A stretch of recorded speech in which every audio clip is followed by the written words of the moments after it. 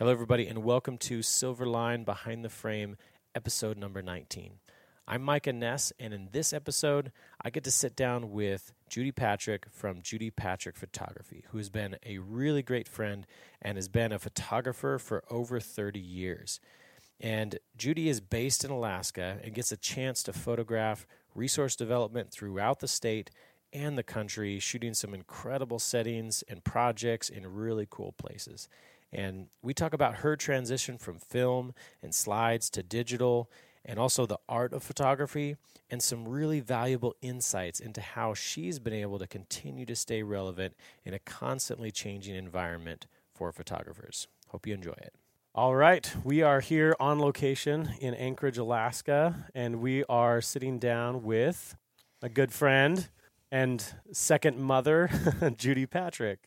How you doing today? Hey, good, Micah. How are you? I'm doing awesome. It's always awesome to be back up here. I feel like it's a second home because I lived up here for about 5 years, and there's a lot to like in Alaska. And obviously, you agree because you live here all the time. I know. Whenever we go anywhere, we always think about how nice it is other places, but how really good it is to get home to Alaska. My husband has a saying. He says it's not easy living here. He says, but it's good living. Yeah. And I just think that's really true because it's not that easy of a place to live, but it's just has so many opportunities professionally, career-wise, and recreation-wise. And the people here are still, pretty earnest and hardworking. Yeah. And what's important to me is that they understand the value, of resource development. And we're a very foundational resource-based state, and so we're really connected to our resources, fishing, timber, mining, oil and gas, And so I just really appreciate the fact that we still haven't lost sight of where things come from. And I think that makes for just a more wholesome economy because we don't have that sort of, like we want to use the resources, but we have no clue where they come from. Yeah. Yeah, and it's such an interesting balance up here because of, you have these industries, obviously the oil and gas being such a major thing up here, but then a big part as well is this, you have all these people visiting here. It's a large tourism state with fishing and hunting and travel and all that kind of stuff. And it's, when you're on the outside, you don't realize how much different, the two sides have to coincide in a place like this. It's the last frontier, but it's also has such amazing things to offer from the land and the place and the location and everything. That's very true. Well, one of my favorite things to do is to introduce, and we'll get to talking about photography at some point, I'm sure, but I just am super passionate about resource development. And recently we were just with a group of tourists up in Denali, and it was fun, to get to be a tourist in our home state. But, I always try to steer the conversation that way a little bit, and people are amazed, that we still, that the things that they used, that it's what we produce. And like, for instance, right outside Denali National Park is Usability Coal Mine. They produce some of the best, cleanest coal in the world practically. And it's right outside Denali National Park. And I don't know how many millions of people every summer go right past it and never even know it's there. Yeah. And so if that's not a, testimony to responsible resource development, I don't know what is. Yeah, exactly. And so we'll definitely dive into that because that's a huge part of, both of our connections, up here in Alaska. But leading up to that, so just for those that don't know, why don't you just explain what would you say your job, or I feel like for me as well, and I believe for you as well, when it's something that you love to do, I don't look at it as a job all the time. There are some things you have to just grind through and do it, and it's work, but like it's a fun thing to do. So what would you say that you spend your time doing to?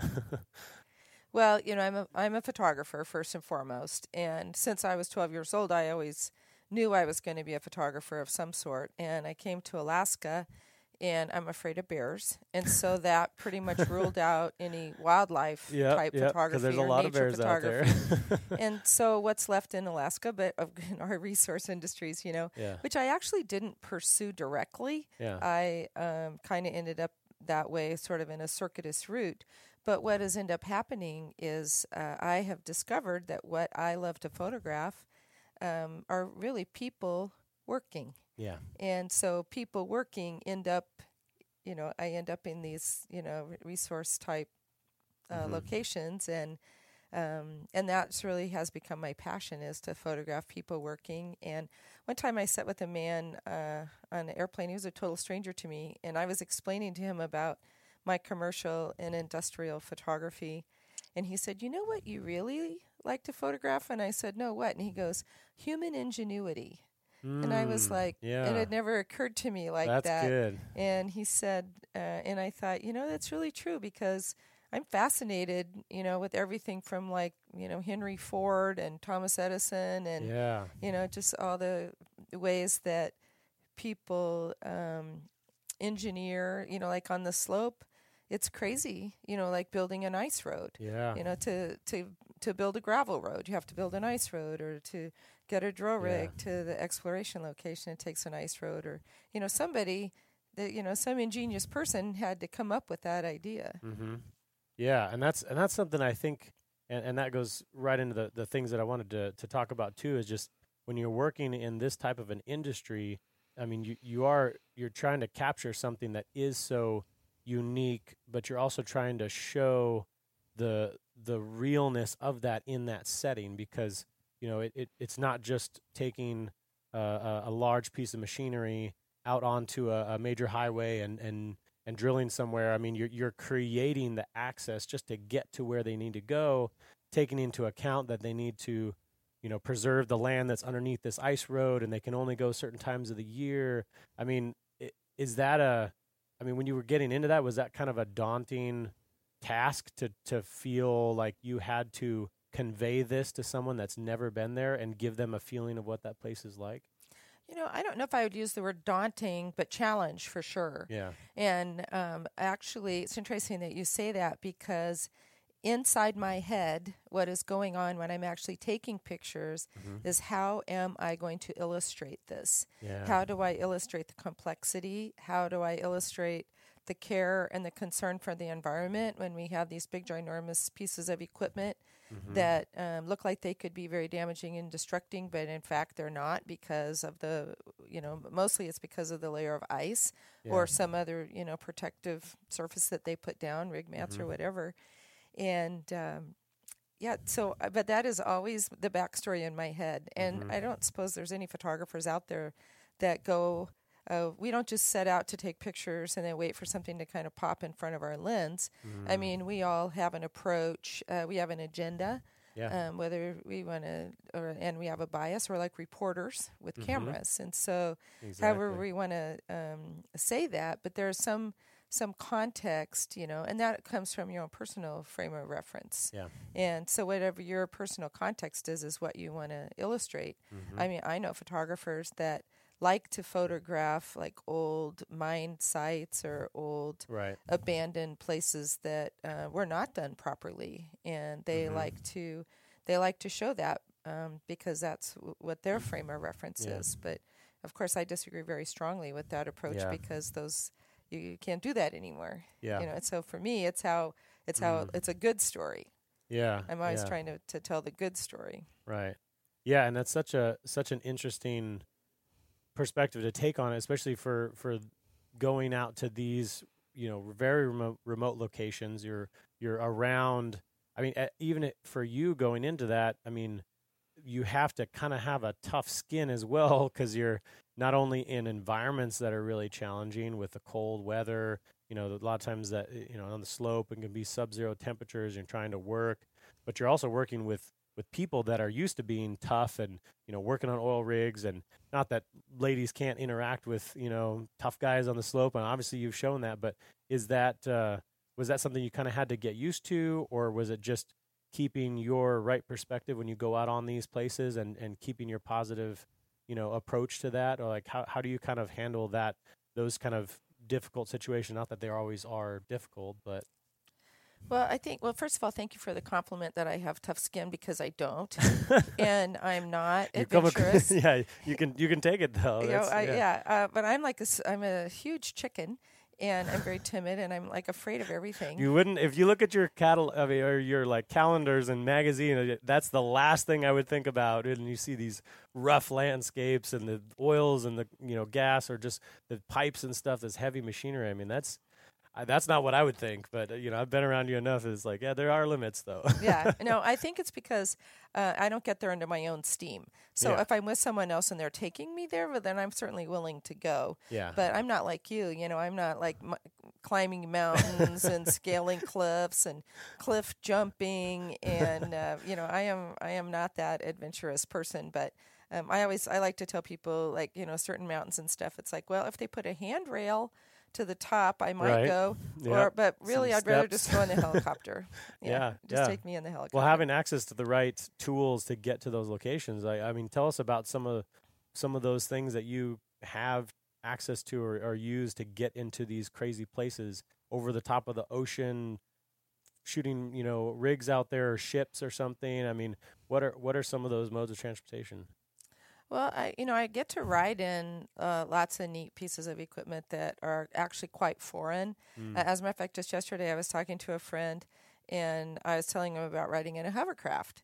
And to me, a hovercraft, that's used on the North Slope in between seasons, because in the open water they use a boat, and then in the wintertime they make an ice road. But in the breakup seasons, then it's either a helicopter or a hovercraft, or they have to come up with some way to get out to an island to remove the impact on the ground and stuff like that. And so, but I always say that the hovercraft is like the magic carpet ride, because that's what it feels like. And I mean, to anybody listening, I would say if you ever have a chance to go for a ride in a hovercraft, do it, because it really feels like you're in a magic carpet. Wow. And they're super cool. And, I have a client, and they deliver mail up the Kuskokwim River during breakup on a hovercraft. Yeah. So, I mean, it's a thing. It's the company up on the North Slope used it for crew transport to get the crew out to an island, but during a season when they couldn't do it. And anyways, but I get to ride in neat things like that, and helicopters. And really quick, explain what, because if they've never been to Alaska, they either think it's ice and snow all of the time, or it's just mountains and streams, all this kind of. So what is this breakup like? What is that kind of time period? Oh wow! So breakup, it occurs at different times in different parts of Alaska. So our breakup around South Central here, when it starts thawing out, basically. It starts thawing out, and that's spring to summer, like in April or something. And then up north, it goes a little bit later. But what happens? Lots of interesting thing happens, but the rivers up north, they get ice dams, so the rivers are completely frozen over, and then the ice starts to break up, and then it dams, and then it backs up and floods, and then it'll flood this and then it washes out again, and so it is a tremendous. Some of those rivers have tremendous forces, and so there's not a lot of bridges up on the North Slope, but they're engineered like crazy to withstand these big chunks of ice, and then all the water that's coming out in the mountains. And then the tundra, so the tundra is, you can't go on the tundra with anything unless it has a certain number of inches of snow on top of it. And then in the summertime, honestly, I don't know what the access is. I know you can use your feet, but I don't know what else is. Very limited, or two existing runways, or well, then there's gravel infrastructure. I mean, then there's gravel infrastructure, and of course you have to stay on the gravel. So it's just it's a crazy access way around Alaska too. There's this other neat piece of equipment called a Rollagon that Bechtel actually came up with for the desert for North Africa oil development over there. And that's where it started. It was originally made for going across sand dunes and in the desert.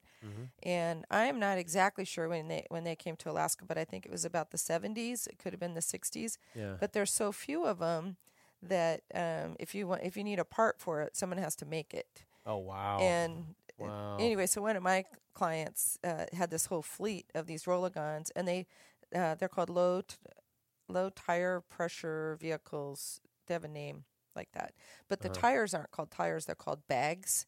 And they have a video they used to That's show kind of what of they are, yeah. like running over a person, and because it had such low ground pressure. That's what it was, low ground and pressure. these are big vehicles. Oh, I mean, huge! That's a lot They're of huge. weight. Yeah, and they're another thing that's really cool that I spend a lot of time. And and they go like, I don't know, maybe 7 or 8 miles an hour. Mm-hmm. So you're in them. It's very rare to go for anywhere that's less than like 7 or 10 hours. Yeah. And they would transport pieces of like the drill rig or whatever the support equipment that they needed to build the ice pad. Yeah. And get They're out. just like big light pressure balloon tires, basically, that just soften up the impact. Yeah.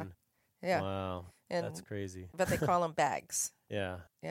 But they're Wow. super fun to photograph because they're so weird looking, and they're. Did they have those when we were up on the slope? They were doing the slow moving, the seismic stuff, or not the ones reading it, but there was a set of 3 vehicles that were driving, and then setting off the impact stuff. No, those were the Vibe trucks. Yeah, for 'cause the those seismic. were on the, Yeah, on the ice and they snow, had tracks that I'm not exactly sure. But they didn't use the Rologons for that. Yeah. Those are also kind of weird. Yeah. I did a shoot for BP a couple months ago, 3 months ago, and they were doing exploration, and they had those Vibe trucks, and but there again, that's like technology. It doesn't have the they do more with one Vibe truck instead of 3, and so it's just less things traveling on the tundra. Yeah. Even though they're track vehicles, Right. and there's snow to protect it. Yeah. But it's just another part of how technology is shrinking the footprint for sure. Yeah. Yeah, that's so interesting. And so when we were up there, I got to go along on a trip with you. It's been a couple years ago now, and this was, I think it was in March, right? So it was right in it's still very cold, still very full of snow, and we went up there to shoot for, one main company, but then shot a few other, I think some photos for a few other trucks and stuff, just as you're there. The construction and support companies, in addition to the main company that was doing the exploration. Yeah, and we got to fly and do the aerials together. Yeah. So doing aerials from a plane, which is not as ideal as the helicopter, No. but it does end up being cheaper. And I think you're probably used to it by now, and you would think I would be after spending a lot of times in planes. But after that trip, I actually my head didn't feel all that great because we basically just had to bank around on one side of the plane and pick a good window that was clean to shoot out of, and basically just rotate around these exploration sites multiple times. And you would go and take photos, and then I would switch and shoot video, and just I think going in that position for an extended period of time was just kind of, it still gets to me a little bit in some of those well, and you're flights. in the back of the plane. Well, I have a couple of funny plane stories. Well, like years ago when I was shooting, this was when I still had film, right? Mm-hmm. And so film, you only get 36 pictures, and you got to swap your film out. Yeah. So you just tell the pilot, go fly wherever, because I don't want to make them stay in a steep bank or something, because it's usually they got their flaps down. It's kind of tricky flying for them. Sure. But there was one plane in particular, and it had a pretty good photo window, but they had to take the seat out for some reason, so I had to sit on a bucket. And so I'd be back there sitting on a bucket, and like, sometimes I'm levitating, and sometimes I'm like sliding this way and that. Oh, gosh. And I'm trying my darndest to stay put on my bucket. It was either that or the floor, but for some reason I found the bucket more comfortable, even though I was like sliding around a little bit. Going everywhere. Yeah. So that was the bucket story. And then a couple years ago, I was out. So in the Otter, the window opens, because I always try to get a window that opens. And part of the reason that we're in fixed wing in the wintertime is because they don't need helicopters, because they have the ice roads, right? Yeah. And so the helicopters all go south for the winter. It's very difficult to come up with a helicopter. extra So that's cost why we end up in fixed wing, which is not ideal. Gotcha. Oh, But okay. this one had the front window open, and so I would sit in the co-pilot seat to take pictures. Well, the client had wanted me to run some video because you weren't there. And I said, all I have is my iPhone, and it's not going to be great, but okay, if you just want like a little clip or something, I can do it. Yeah. And so I'm positioning myself in the window, and I had just been taking pictures with my 35 millimeter digital camera, which is pretty heavy and solid, Mm-hmm. And then I bring out my little iPhone and I literally move it a half an inch. Poof, away it went down the tundra. It flew out the window? Yeah, it got You caught lost in the slipstream there, and it just because it's just a little it's right Oh, there. yeah. As soon as you put it out the window and then just... Yeah, and I didn't even think of it because I've been using my big camera, which wasn't subject to that. And it was my birthday, and my phone was blowing up with birthday wishes. And oh, no. yeah, so that went that. And it was just gone. I mean, it Oh, was of course out it was in the middle of nowhere. Yeah, it's in a million pieces somewhere. And I was like, gosh, yeah. Anyway, that was and then I've had many interesting. Oh, yeah. Because how many years have you been doing this now? Well, I've been taking pictures on the North Slope since 1989. Wow. But I've been a photographer for longer than that. I've been a photographer for 35 years. Yeah. I mean, of course, I started when I was 12, right? I told you that yeah. I knew when I was 12 that I wanted to be a photographer. And why was that? I mean, it just early on, did you see someone that was doing it that just sounded really interesting, or you just liked? Did you take a photo, or like what drew you to that? This is an odd story. I had no influences, and I just remember waking up one day and saying that I was going to be a photographer. And at the time, I didn't think about it, but it took a couple years, and I realized that I had a gift for it. And I'm a Christian, and I believe that God gave me that gift. Yeah. And in fact, I think He gives us all different gifts. Yeah, and exactly. So I was given this gift, and I had no awareness of any other photographers. But as soon as I made the decision, then I got very interested, and I got on the yearbook when I was in the 8th grade, and then was on the yearbook all in high school, and started. My local college had a program that you could take college classes as a high school student. So I started studying there. I'd already taken all their classes by the time I graduated from high school. Oh, okay. But I started with a very good photography instructor that was very foundational, and I still stay in touch with him. Nice. And after all these years, but he laid a really good foundation. I think it's good to have a very traditional background in photography. Sure. A lot of, like back in the 70s when I first started, it was all black and white lab work, a little bit, I had a semester of color lab work, just enough to know that I didn't want to do that. But so my background is actually not in taking photos, it's in the processing.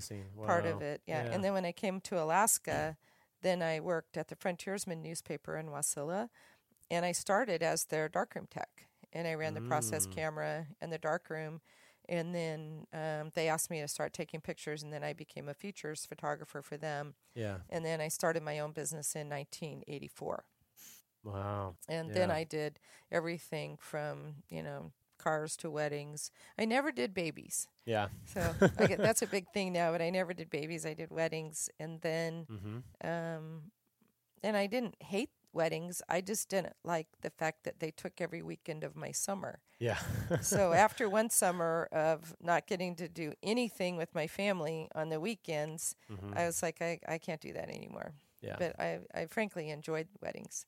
And again, that was back, I shot a Hasselblad, and I had 2 backs or 3 backs from my Hasselblad. One held 12 pictures. Those are called 120. And then one held 24 pictures, and that was 220.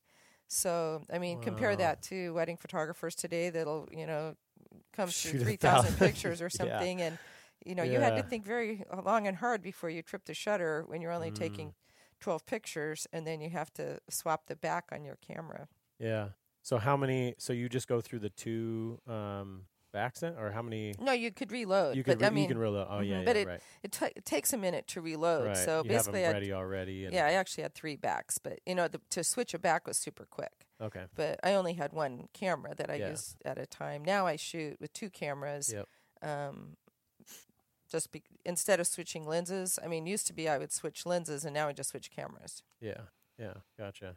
And I feel like, and I've heard other people say this as well, but when you come from that type of a background in photography, it seems like it definitely changes your perspective. Obviously you adapt to the newer technology, and those other things make things easier, but is it true that it's still kind of in the back of your mind of that type of approach that, okay, I need to make this shot count. It's not just spray and pray. You're putting a lot more thought in and and art into each and every shot. And has that had an impact, you think, on just having that base starting off? Oh, absolutely. And after coming from that background, then when I switched to, actually for maybe like the first 5 years of being a professional photographer, I hardly shot any color. I was mostly black and white, or I do some color film. But then when I started shooting commercially, I started shooting color slide film, color transparency, and it is very unforgiving. Yeah, and you have to get it right. Film has, negative film has quite a wide latitude, and you can make a lot of adjustments when you make the print. But transparency film, it doesn't have as much of a latitude, and you really have to be really right on in your exposures. And so I got very good at figuring out what scenes required what, right. Like if I needed to overexpose or underexpose or something. And that is still in my head to this day. Yeah. And this is something that I do that most professionals don't do, is that I shoot JPEGs.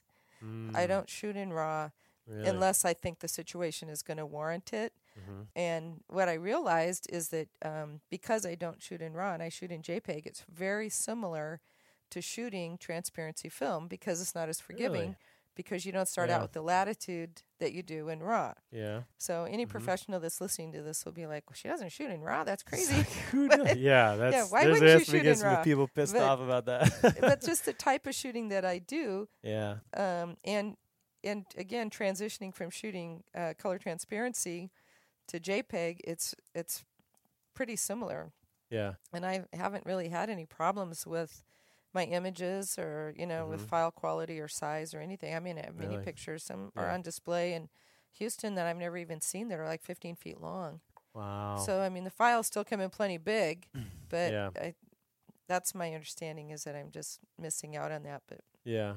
And so do you think it's with, is it more of just a perception that you have to have RAW because it's the best quality possible and you don't get enough information in JPEG? Or is it just the style that people go for that requires more editing, which is why they shoot in that to get the maximum amount of latitude to work with? Because of, say with a lot of landscape photographers for layering different things and mixing sunrise, and all these different things, do you think it's more the technical side of the photographer that needs that? Or is it more, do you think it's kind of a perception that's just, you have to shoot that's required?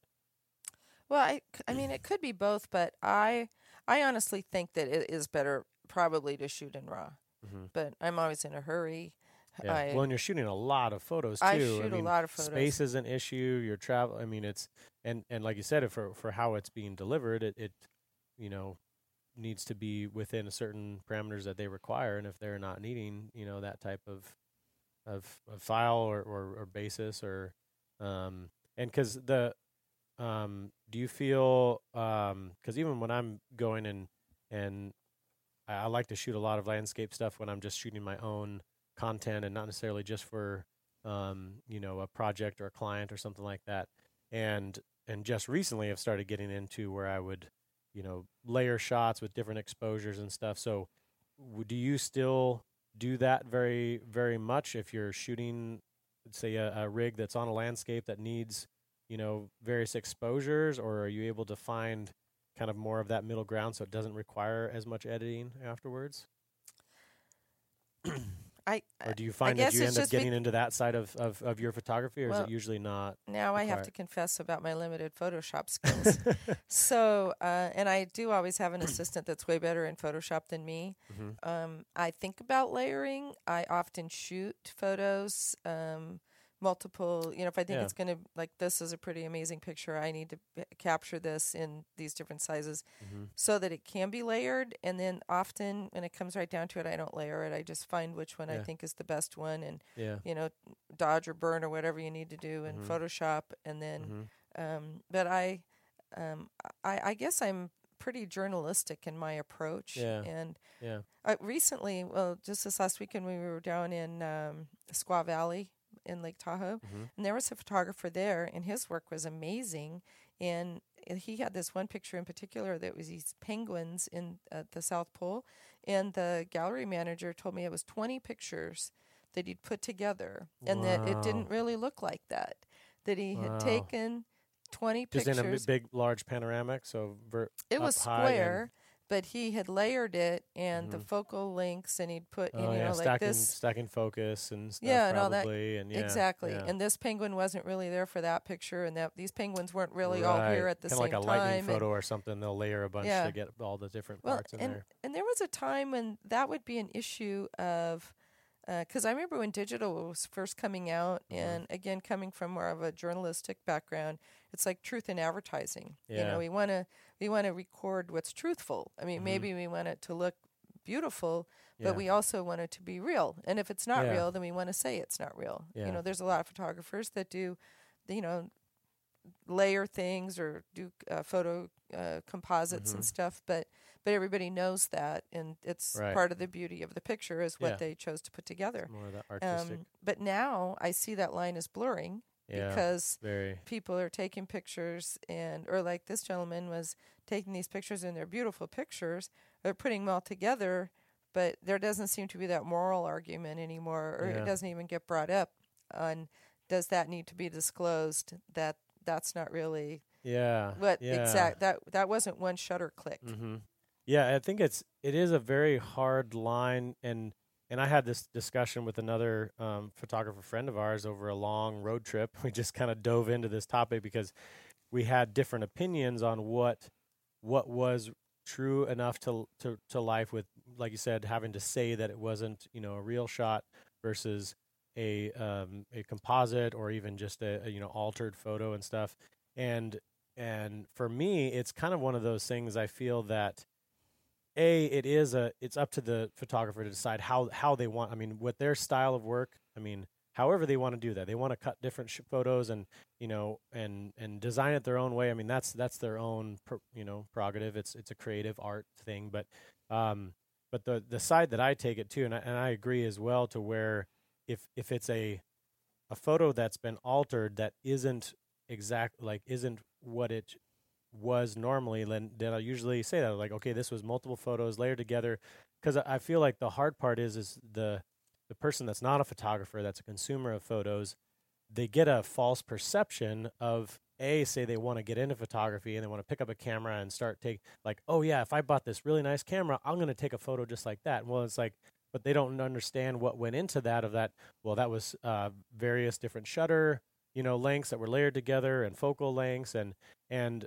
I feel like it should be, of course, how can you police it? I mean, you can't police it, specifically of like, okay, at what level do you say this was photoshopped or whatever? That's the general term. But because people ask us, like, oh wow, did you photo? It's like, well, it was Lightroomed, like I adjusted the lighting and stuff like that. I mean, it obviously didn't look exactly like that, but that was the scene, and the camera is going to capture a lot more than what your eyes going to see with the northern lights, and it's like, oh, does it look like that in the sky? It's like, well, normally not, unless it's really, really strong out. Right. Like, that's definitely more, that's a 30-second exposure.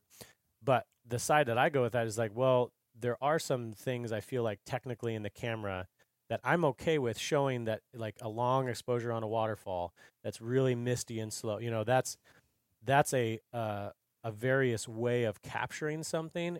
I don't feel like it's a false perception when you have a sky that's really dark and you're brightening it up. You can see the stars and stuff. Like, all the stuff is there. It's just a matter of how you are going to edit this show. And other people would just shoot it as is, and that's that. So I feel like that level. But then I have other people that I know that they're more in the side of like, okay, I don't like this setup in this scene, so I just want to change it to make sure it looks the way that I want it, versus taking a different photo to make it, change your perspective or your lens or something to make that, that composition better. And so it's definitely a hard line, and I try to find kind of a middle line in there to where I'm not altering to where it's going to be completely, false when they put it out there, because then again, they default, oh, that was just Photoshop. It's like, well, actually, that's such a generic term too. Well, yeah, the issue really, I think the terminology is, it's like, was that an enhancement or was that an alteration? Right. And did that really, was it a substantive change that it, somehow misrepresented the scene or something. I mean, you could get into all kinds of twisted ways of thinking about it. And one of the organizations that I belong to, the only photo one that I belong to, ASMP, American Society for Media Photographers, they're always trying to be on the cutting edge of these kind of moral arguments. Yeah. And but I remember early on, like way super early on, one of the things that they said was they were trying to come up with like a mark, like almost like a little chop mark or something. Yep. And they said that they felt that photos were going to be so digitally altered or enhanced or whatever you want to call it, that the ones that instead of indicating if it had been marked, if it had been altered, that in the minority were going to be the ones that had not. And that instead they should reserve the mark for pictures that had not been altered anyway. And and that was 15 years ago. Wow. That they said that, and so that's how far ahead they were thinking because of exactly what you're saying is really what we're talking about right now. And so I don't. Yeah. That was the baseline, not the start line, basically, of where that starts. It was like they could when see. Does it get far enough? Mm-hmm. Yeah. And I don't know. We could. I think for beauty and scenery photos and stuff, I don't think there's much of a moral argument there. Yeah. But at the same time, then you think about pictures that are in the media, and it really calls into question, like, what is it that we're seeing? Is it really what it is? Has this really been enhanced? And I don't know, but that's kind of a rabbit trail we probably shouldn't go down. Yeah, geeking out on the photography side. That's a moral conversation. That's a whole nother thing. But yeah, I think it does come down to, because as you look around at photography, and it's a very general space that has a lot of different professions, that has a lot of different techniques and styles, and those that have their own. You can look at certain photos and just like, oh yeah, that's this person, because this type of coloring or this style, this lighting, or what presets. Type of thing, or presets. Yeah, I look at it, I'm like, oh, that's their presets. They just put the same, and the difference now, I think, is because I don't think it's all bad in the sense that there is a place and a need for certain things that have a similar look and feel, and they've been able to make it to convey a certain thing. Like you look at this whole person's feed, and they all have the same light hue or a little reddish tint, or they're all like evening light feeling, and you can get and that's the way they choose to, either it's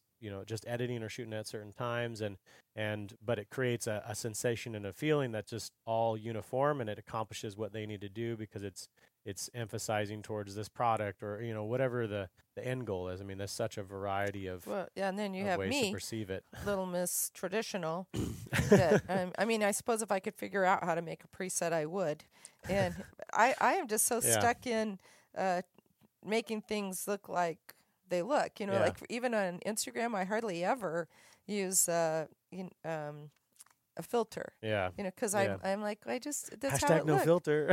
Yeah, I do. That's one of the. I don't know how people hashtag it. It's like I every time I get into that, I'm like, oh, I should make a post, and then I stress out about the hashtag because I come up with like 2. So I'm like, well, I guess that's better than none. So here we go. Yeah. Well, and I think that's a really cool perspective as well, is just that for you, that hasn't been the breaking part. You're well into the time of shooting digital. The Instagram's been around for a long time, or like in general speak anyway. Like this stuff is pretty big out there, and yet have other people say, oh, that's the only way. Like I have to get found on this thing. It's like I have to fight with all this competition, and obviously there's attention and there's space for that. Like that is a path you can take, but it's not a required path. And I think that's what's really cool with what you've been able to do. Obviously, it took so many years to be established, in what you're doing, but you haven't faded away as all these new things have come up. You're still relevant and still busy and still having your business. I think that's really cool to see that's not a breaking point. You think, oh, if I don't stay relevant with the stuff, I'm just going to fall away and no one's going to see my stuff anymore. Yeah, although I'm a freelance assignment photographer, is basically what I am. I basically don't shoot stock. Yep. And I've often wondered if my business model is going to go the way of the dinosaur, assignment photography, because so many people are just like these lifestyle shooters and stuff, like they're creating content sometimes they just collaborate with other people, and then they're all just doing it like part of this new sharing thing, you know, like the interior designer and the photographer and the architect and the bedding people, Right. and they're all kind of doing it for each other. That's a form of stock photography that they can sell those images, or you know, it's not really like it's assignment photography like me. You know, I need somebody to call me up and say, I need you to go take pictures. I mean, I just did that recently. And so just about the time that I get all depressed about it and think that it's going away, then I get really busy with all these assignments, and I'm like, wait a minute. So people still need pictures taken for their specific industry, for their particular company. They still want unique images. And I think when people call me, it's because they know that I have a particular way that I shoot. All of us do. And so there's a need for what I do, that they want to show whatever their business is, you know, if it's the railroad, if it's a mining company, if it's a marine transportation company, that there's something that about the way that I shoot that they want to have that type of picture. And so I think we're fortunate that as long as the individual companies are going to need pictures, because again, a few years ago there was this kind of a I don't know what the word was, but I mean, it's kind of this negative attitude towards assignment photography, like we were going to go the way of the dinosaurs.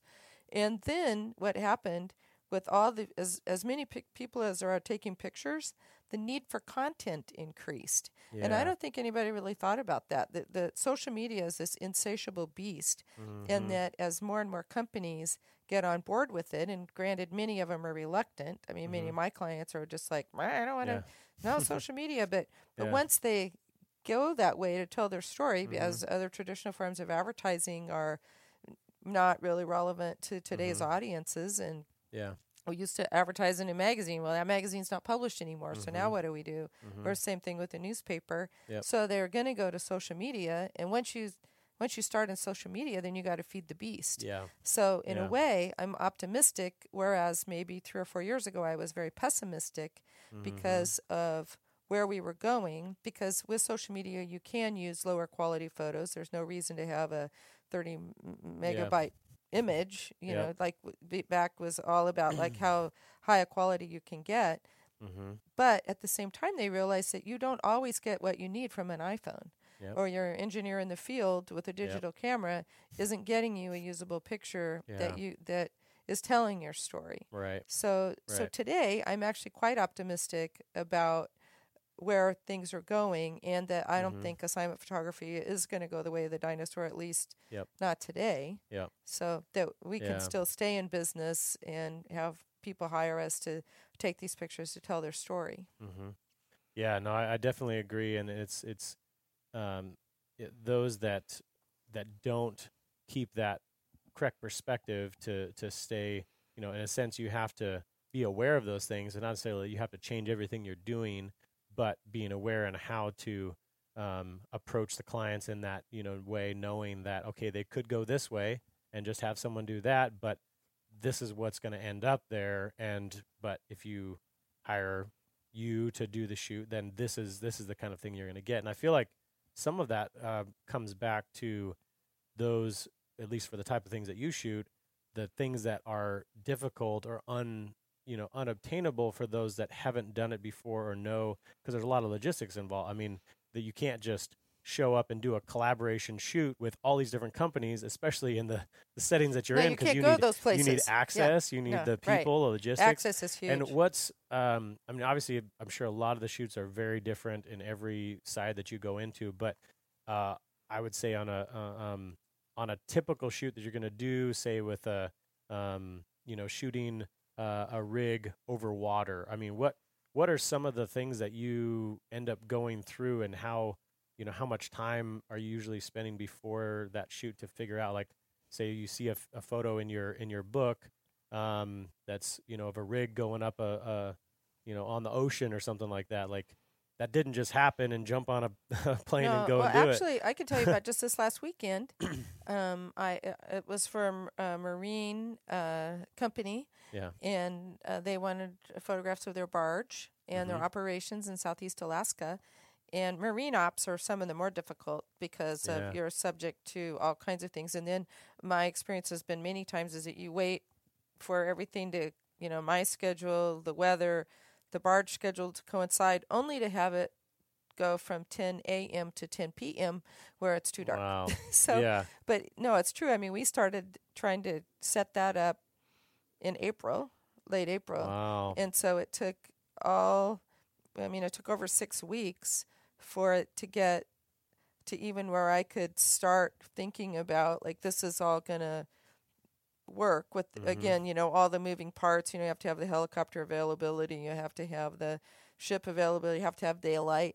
And, you have to be able to get there. And thankfully, we're in Alaska in summertime, so you got a lot of daylight. Yeah, I mean, but that was in Southeast, and it does get dark there at 10 o'clock. Yeah. I think the longest, though, years ago I was taking pictures of a sea lift on the North Slope. And what's a sea lift?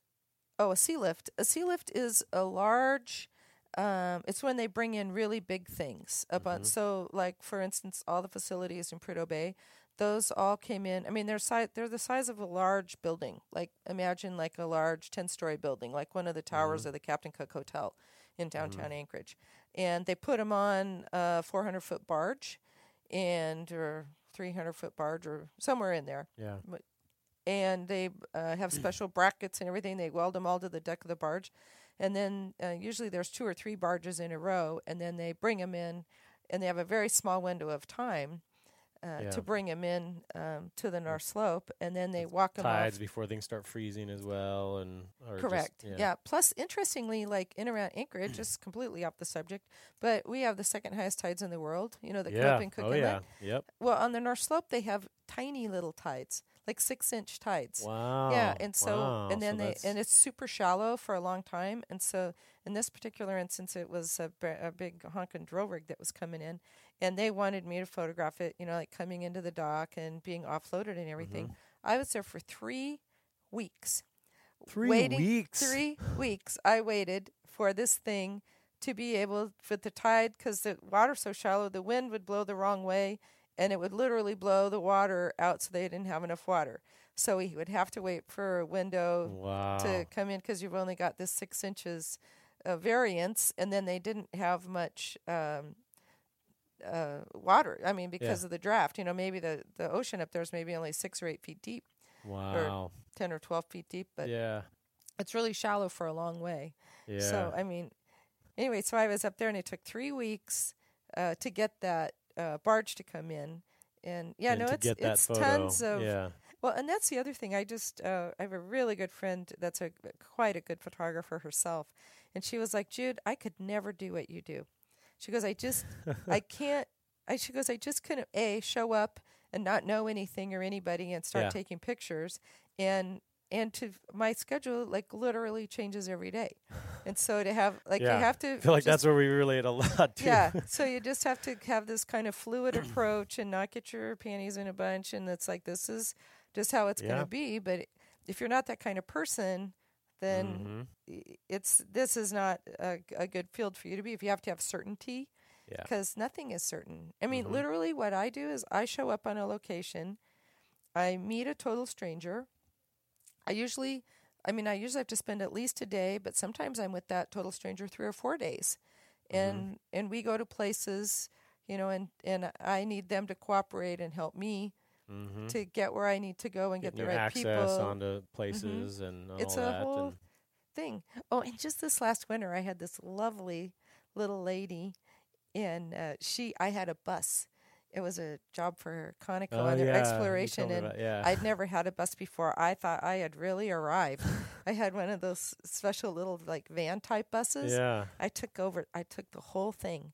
I had a seat for my Arctic gear and a seat for my tripod and my lighting stuff, and I had a seat for my other camera gear, and then I had a seat for myself, and as we had a seat for snacks and all water. Set up.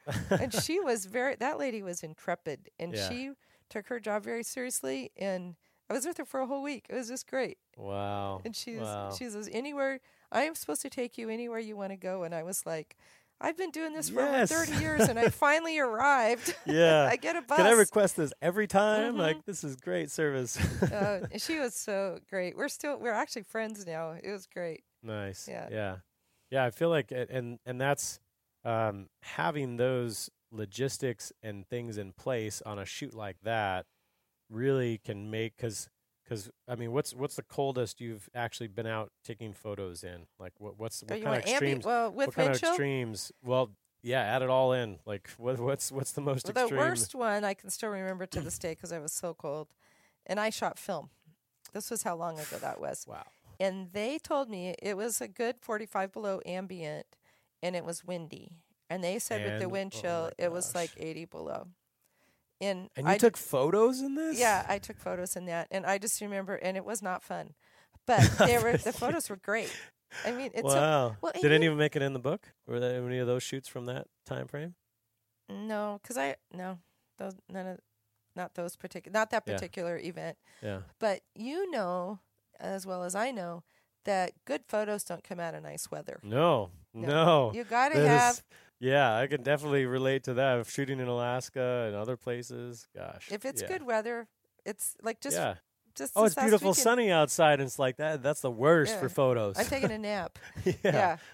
Well, when I was just down in Lake Tahoe this weekend, and it's a beautiful place, and every day was like blue sky and sunshine, and I was like completely uninspired.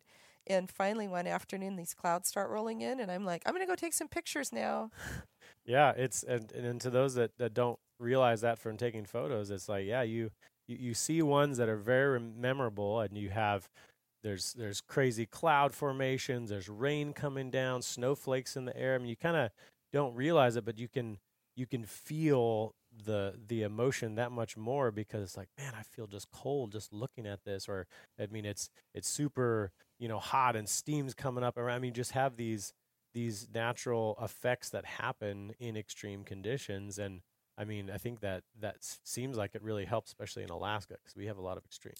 Oh yeah, one of the unique things that happens, particularly in the Arctic, is if you cut through the ice for whatever reason, if there's a hole in the ice, so the water's warmer than the air. So if the air's 30 below and the water's 30 above, and then you get all this cool like steamy, Have you done that for a shoot, like to get an effect like that, or is it just no? Are you kidding? I mean, the ice is 6 foot thick, but I mean, I've photographed, like for instance, when they were building North Star Island, an offshore island, and they used this big, kind of like a modified Ditch Witch piece of equipment, and they cut holes in the ice, and then they excavated the ice out and dumped the gravel in to make the ice, because the water again is very shallow, so it's like 30 or 50 feet, and that's 6 miles offshore.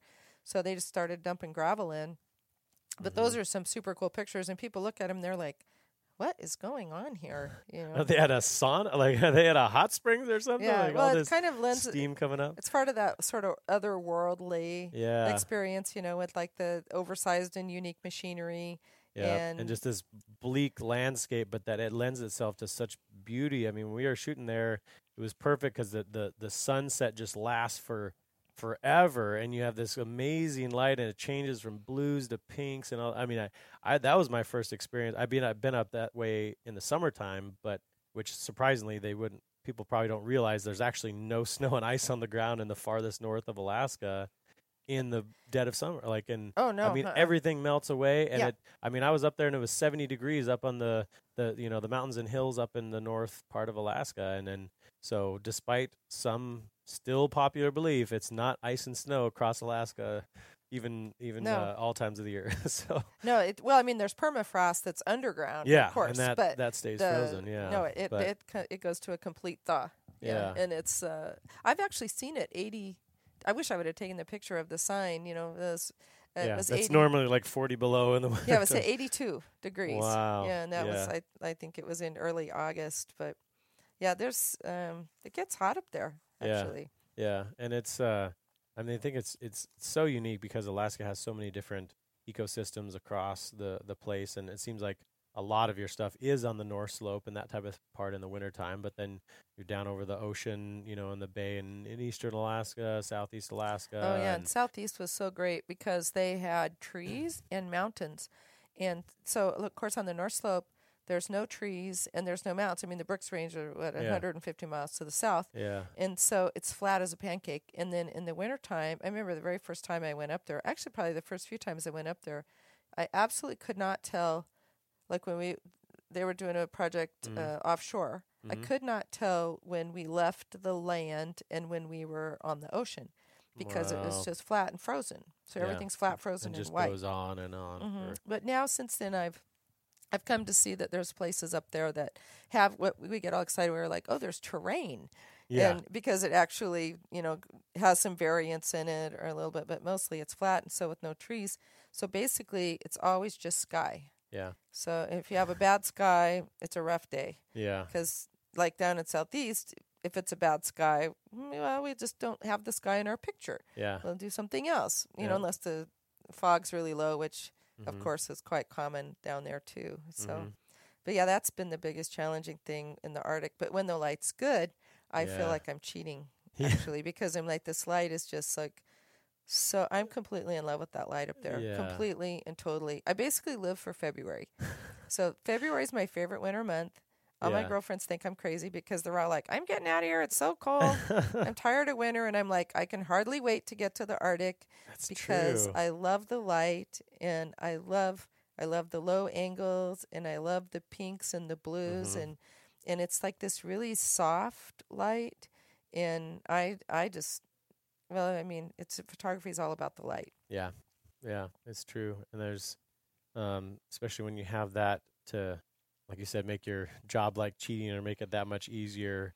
I mean, and you're not having to work around so many other things and then in an extreme environment that helps too, because you're doing all this logistics and you're hoping that that window works just right when you have that small, little space to be able to shoot something when it's passing a certain spot or. Oh, right. Yeah. And well, I know part of this last winter there was, well, I mean, like a blow, for instance. Blows are blows, right? When you get the visibility blows, those snow blows all around and stuff. But I'm a still shooter. And, of course, I'm always trying to make things look like they're moving or something. And there was a lot of snow blowing across the ice road. Yeah. And that was like a super cool effect for something that normally when it's a blow, you stay inside because it's terrible. Right.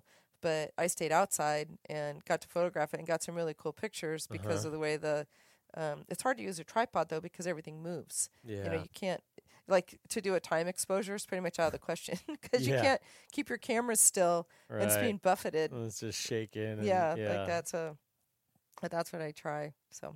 Yeah. And so I was asking about the book. So for those that don't know, so Judy came out with a photo book, and it's been how many years ago now when it came out? 5 years. 6. Wow. 6 years. I'm sorry. Yeah, and I remember coming up here when you were working on it and trying to select, the photos to go in there because you're going back over the several. I mean, gosh, a bunch of years to find all the photos to pull from and stills, and a lot of it was film you're pulling from, right? I mean, some of the more recent stuff was digital, but. Almost the first 2 chapters were film. So it's chronological. So tell us about what the book. What was the idea behind it? What is the book? Well, the book is called Arctic Oil, and I've been asked many, many, many times by people that work up there to make a book. And so I was always like, yeah, sure, it's expensive, blah, blah, blah. But then actually that's another thing that technology did was they made self-publishing a thing, so I didn't have to go find a book publisher. I could just be my own publisher. So I did find a printer to print it and hired my own designer to lay it out and hired a photo editor because there's no way that I could pick out my own pictures. I got it into a big pile and let him do the rest of it, which was super helpful. But the main reason that I made the book was because everybody was requesting that I make a book. But just like what we've been talking about this whole time is that the Arctic is so unique. Yeah. And oil exploration is so unique. And it's literally the lifeblood of Alaska's economy. It supports our state directly by funds 90% of our government and also directly in, thousands of people work up there. but nobody knows what it looks like, and you can't get there. I mean, you can drive the 800 miles only to get to a guard shack that says you can't come past here. So nobody knows what it looks like, and everybody's got a brother, a husband, a son and uncle that works up there, and after their 2-week rotation, they don't want to come home and talk about things that no one's going to understand. Yeah. And so I made the book, and it's basically 20 years of me taking pictures of what it looks like for oil exploration, development, and production in the Arctic. And one of my favorite stories was there was a young man who worked for one of my customers, and he was in the mechanic shop, and I was taking pictures of him and his coworkers. And he learned that I had made this book, Arctic Oil, and he got super excited because they carry it at the Prudhoe Bay store, right? Yeah. And he goes, "Oh my gosh, I just bought a copy of your book from my grandpa in Nebraska because he wants to know about where I work, and I can't explain it to him." Yeah. And that pretty much sums up, 90% of the comments that I get about it is that people, you cannot explain it. All the interesting types of vehicles that we've talked about, and I mean, just basically everything we've discussed just in this short time is in the book. Yeah. That it's illustrated, and of course, when I took these pictures, they weren't. My intention was to not make a book, but they became a book. Yeah. And was it I guess how long did it take from when you started putting things together till you had a final product? Like, how long? Well, I'm a procrastinator, so it took longer than it should have. I mean, I seriously knew I needed to make a book 2 years before I actually made the book, maybe longer. But then I finally had to have an accident riding my bicycle because, remember, I told you I'm not adventurous. And so I should not do these things, right? And so I crashed on my bicycle. I ended up on crutches, and I took it as a sign from God that I just needed to stop what I was doing and focus on my book. And it did. It brought me to a screeching halt. And so once I did that, it took me 6 weeks for the editing and the design and to get it down to the printer, and then another 6 weeks at the printer. Gotcha. So, but I think to make a book, I think the realistic time frame is like a year. Yeah. Because they're really a process. Yeah. And so I see people to this day that of course have my book, and they say, "Well, when are you going to make another book?" And I'm like, "Well, I still have quite a few copies. It's had 2 printings. It's done well, right? But I still have a lot left on my second printing, and nothing's changed." Yeah. So I'm like, maybe the people have changed up there, but I go up there, I still take pictures of the landscape, but nothing's really changed. And so as long as it still looks like what it looks like, then I don't really feel compelled to make another one. Yeah. No, you did a really good job on it. I mean, it's just beautiful photos. I mean, over the many years, seeing the unique landscape, and I feel it does a very good job of, like you said, explaining and showing visually. I mean, there's a few short I guess stories and little descriptions on some of the photos and stuff, and it's beautiful. And where can people find this if they wanted to get a copy of it? The only place you can get this right now is from me, Judy Patrick, judypatrickphotography.com. I had a distributor, but that was part of the downside of technology and stuff is that they went out of business. Book distributor, and they went out of business, and so you can't even get it on Amazon right now. Okay. So because they handled all that in bookstores and everything, and so when they went out of business, and then I'm a photographer and not a salesman, and particularly a terrible salesman of my own work. So sadly, the only place you can get it is from me. Yeah. And you can order. So just send in a message or email or something through the website. Or go to my website, judypatrickphotography.com. And you can find it to buy right on there, or just reaching out to you. Both. Yeah. There's a link on my website. Okay. And there's also, but you can just email me personally. Yeah. And we have a soft cover and a hardcover edition, and I still have quite a few of them. So. Nice. But I know my market. I mean, people, there might be the idly curious in the lower 48, but I think by and large, the people that are going to really be interested in this book are people that have some kind of a relationship to the North Slope. Yeah. Again, distant relative or an interest in what's going on, and especially just because there's a lot of different perspectives and sides, and kind of a controversy with some of that stuff up there too. And so I think to see another side of that people don't get to see, and what goes on there, and when the work is being done, how it's taken care of, and the things that are built to protect and preserve the land that's there. And absolutely. And of course, my favorite story about that is the most common thing that they use up there, like the lowest hanging fruit before they go to all these other like containment and environmental protection measures that they do, are these little things called duck ponds, and they're rubber, little plastic, soft-sided trays that people put underneath their vehicles. That's mandatory. So any parking lot up there is cleaner than any parking lot down here, I guarantee it. Yeah. And so I try to illustrate things like that the oil industry gets such a bad rap. And of course, my big beef with them is the fact that they could do a better job telling their story, because they have a wonderful story. Yeah. So I don't know what they're thinking, if they think they're telling their story, but they're not telling their story, and they have a super good story. I mean, what they do is so amazing, and what people know is nothing.